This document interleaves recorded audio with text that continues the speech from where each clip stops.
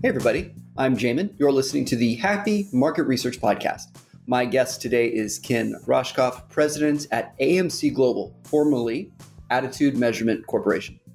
Founded in 1989, AMC Global was founded on their proprietary purchaser follow-up tool, which gathers feedback from real purchasers of new or restaged products immediately following launch. Ken has held this position at AMC since their early years. Ken, welcome to the show. Thanks for having me, Jamin. It's great to be here. This message is brought to you by Displayer. How much of your analysis and reporting time is spent doing manual tasks? All that cutting and pasting, formatting, checking for mistakes, redoing work, using too many tools, and trying just to figure it all out. Try Displayer today. It's software that automatically does the painful tasks for you. Thousands of companies already use Displayer to cut their analysis and reporting time literally in half. I use the platform, I love it, and I know. Get a demo and a free trial at displayer.com/happy, spelled DISPLAYR.com/happy.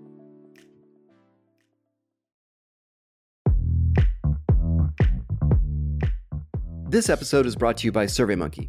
Almost everyone has taken its surveys, but did you know that SurveyMonkey offers complete solutions for market researchers? In addition to flexible surveys, their global audience panel, and research services, SurveyMonkey just launched a fast and easy way to collect market feedback with 7 new expert solutions for concept and creative testing. With built-in customizable methodologies, AI-powered insights, and industry benchmarking, you can get feedback on your ideas from your target market in a presentation-ready format, by the way, in as little as an hour. For more information on SurveyMonkey's market research solutions, visit surveymonkey.com/market-research. That's surveymonkey.com/market-research. I found it interesting that you were part of, AMC Global. Now I've got to get used to saying that. For 30 years. I'm really curious. Tell us a little bit about your parents and how they informed your career. So I actually grew up around market research. My father founded our company in 1979. He was a true researcher, loved to be in the data, crunching the numbers and doing the project work. My mom was in the business for a while as well. She worked in our accounting department. And they were super supportive parents, took every opportunity they could as I was growing up, though, to drop hints and mention ways that I could fit into the business.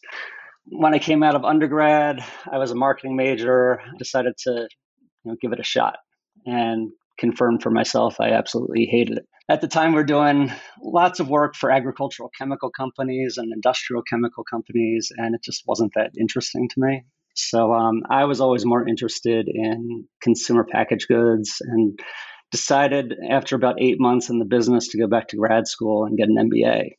And when I was coming out of grad school, I decided to give my dad's company another shot, but thought I'd go about it a little bit differently. And rather than running projects that were focused on industries I had no interest in, I decided I wanted to try and sell projects into major CPG companies.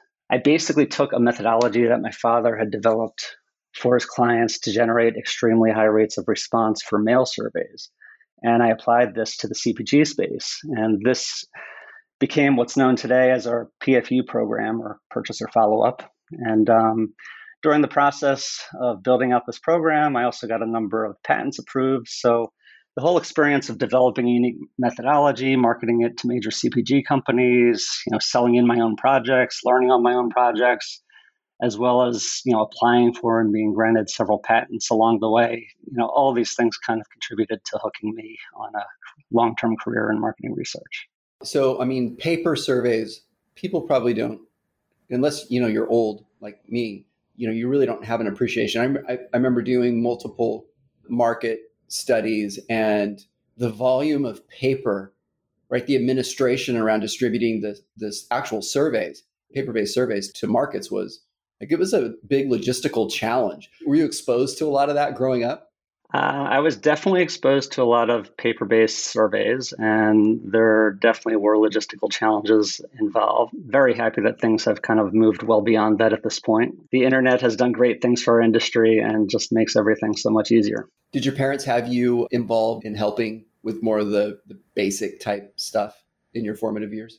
Oh, yeah. Being a little kid around a business like this, I grew up working in our coding department, did a little bit of tab work, a lot of collating surveys, and, back to the paper-based stuff you mentioned, putting a lot of those together, stapling them, getting them off to, telephone interviewing facilities that we're going to be doing the pencil and paper interviews. But clearly, I think we're dating ourselves here. Point taken. It's amazing how the internet, because it obviously is a digital environment, has aided us so tremendously in getting rid and stripping away a lot of that old school or manual work.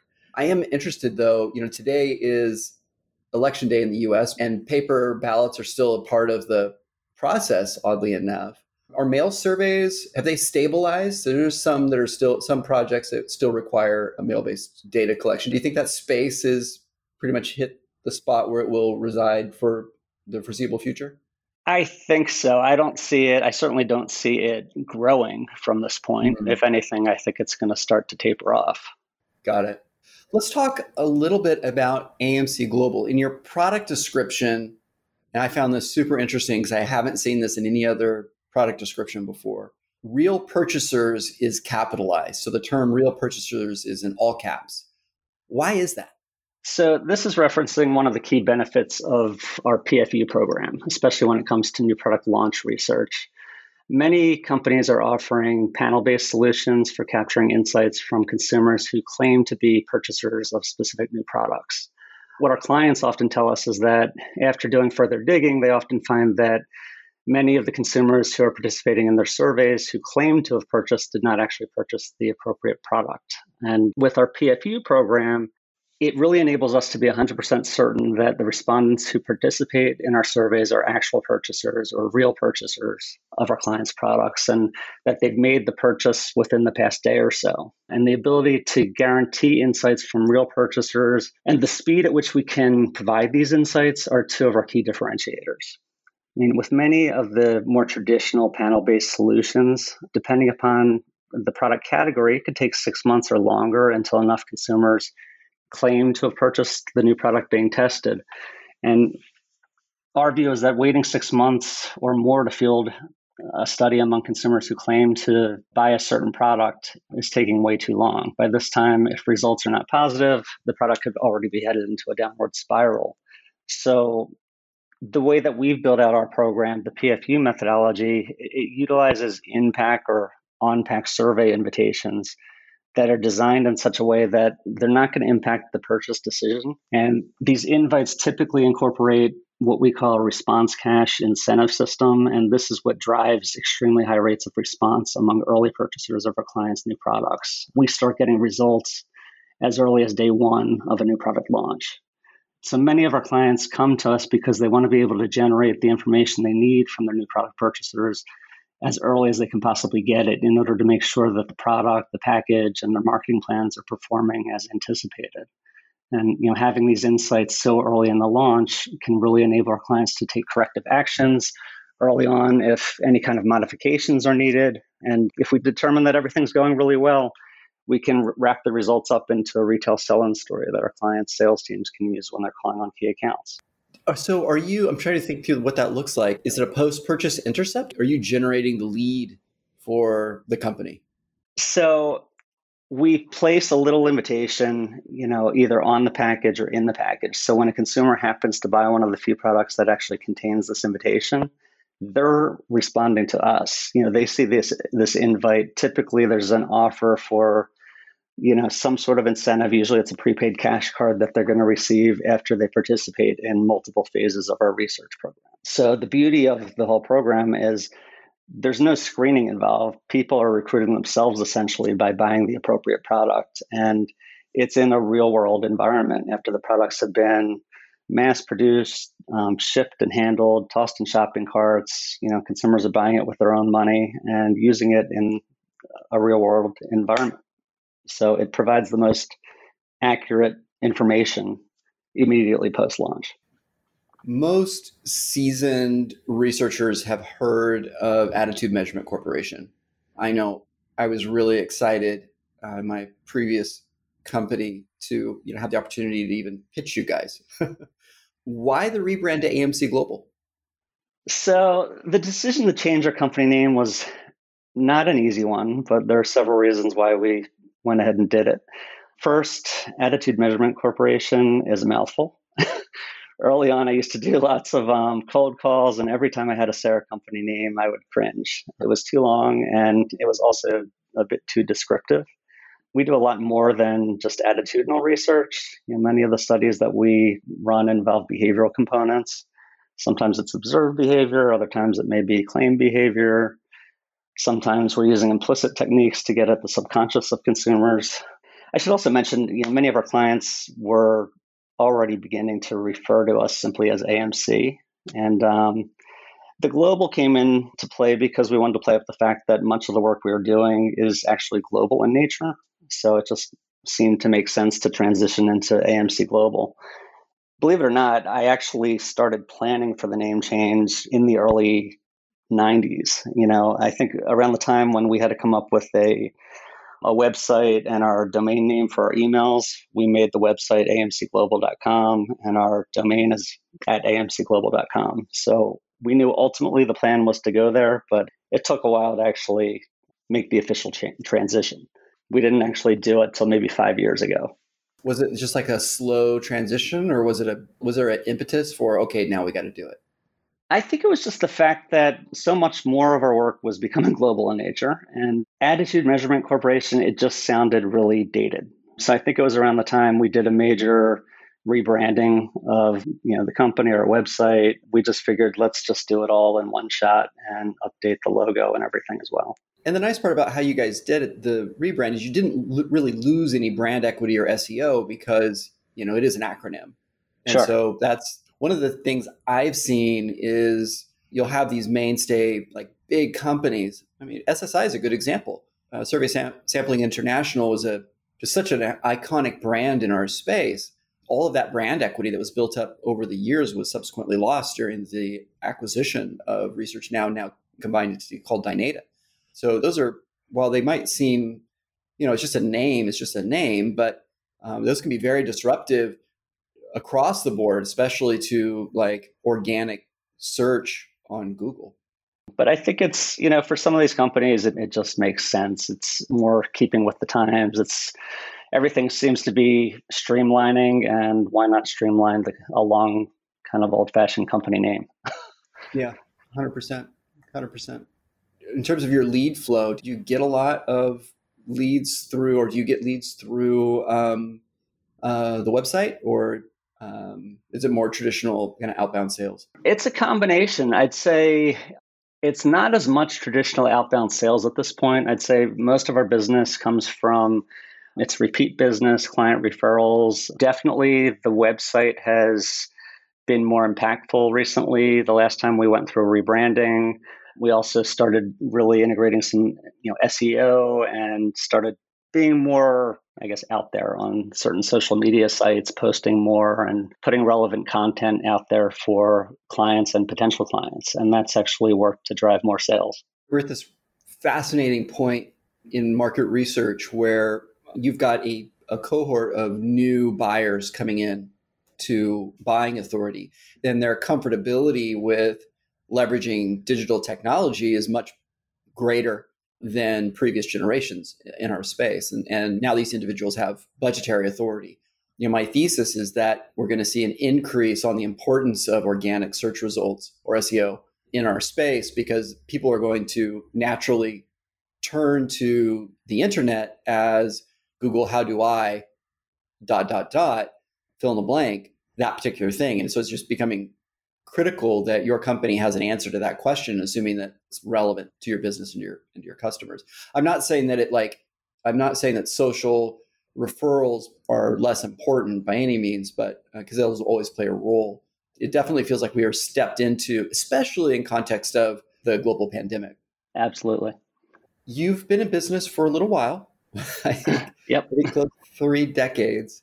Given your view, what are two of the biggest mistakes that companies make, either doing or using market research?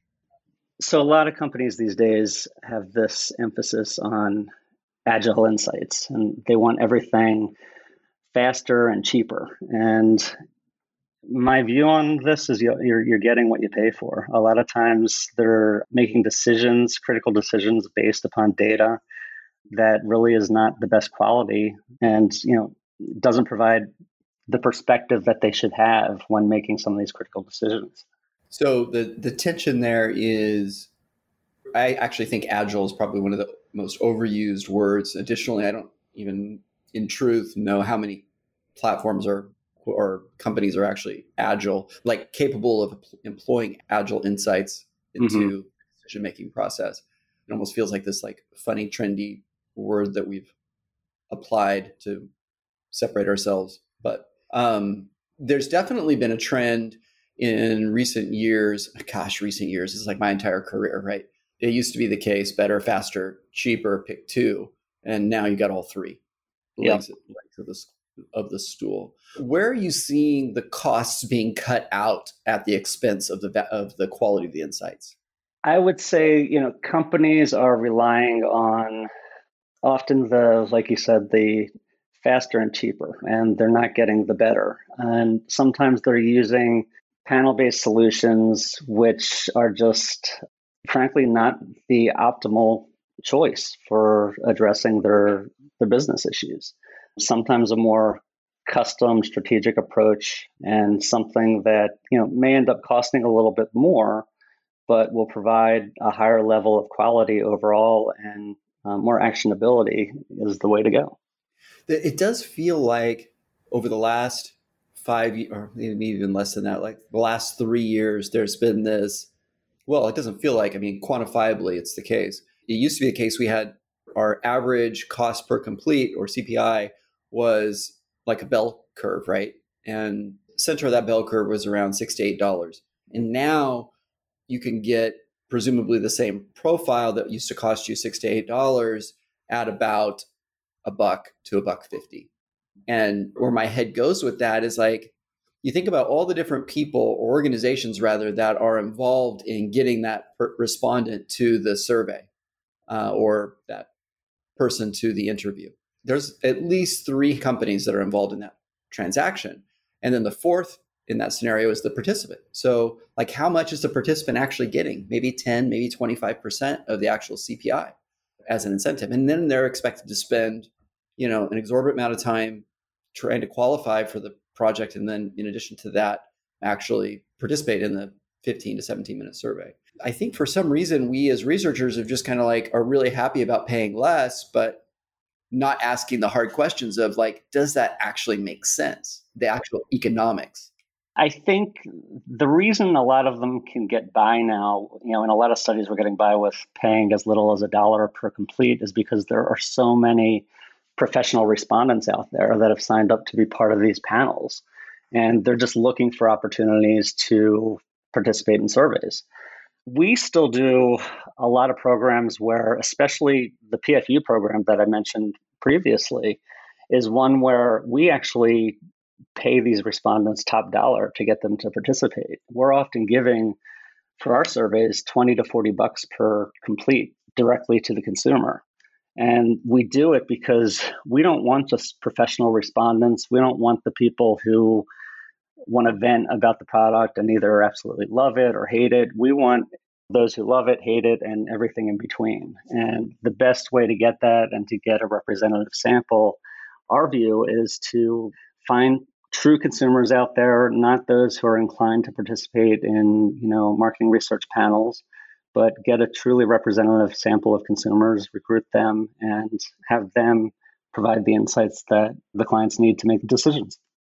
Today is November 3rd, 2020, and we have probably one of the most important elections in my lifetime, especially in the context of the crazy year that we've experienced globally and even specifically in the States. Market research has gone through just a massive overhaul, qualitative research specifically being hit due to COVID, no one being able to do in person, and all of that research either being put on hold, stopped, or converted to digital.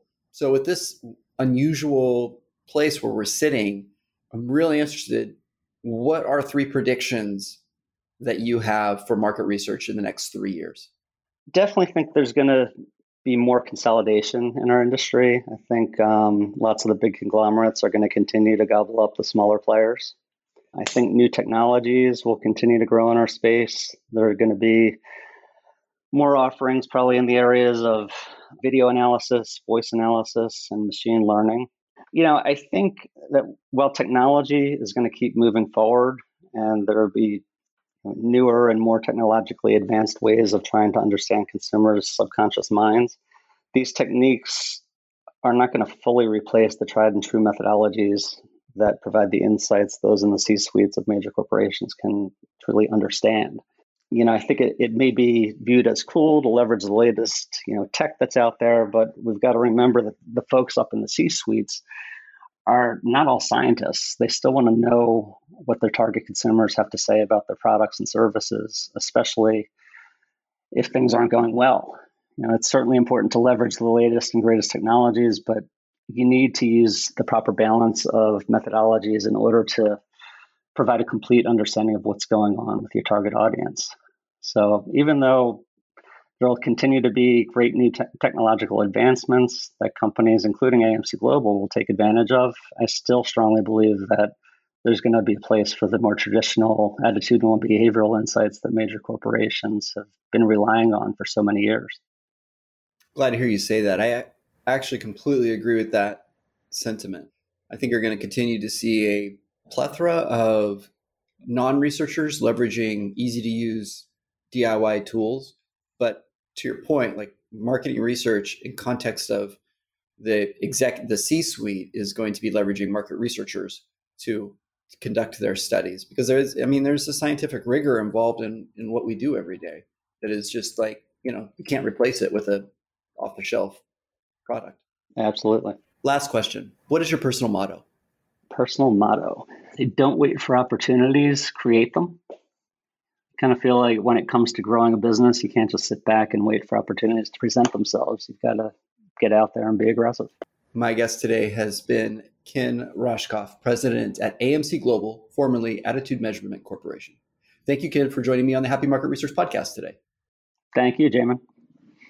Everyone else, it was an honor to be able to spend a little bit of time with you. If you found value in this episode like I did, I hope you'll take time to screen capture, share it on social media. If you tag myself, I will give you a free Happy Market Research t-shirt. That's all I've got for you. Have a great rest of your day.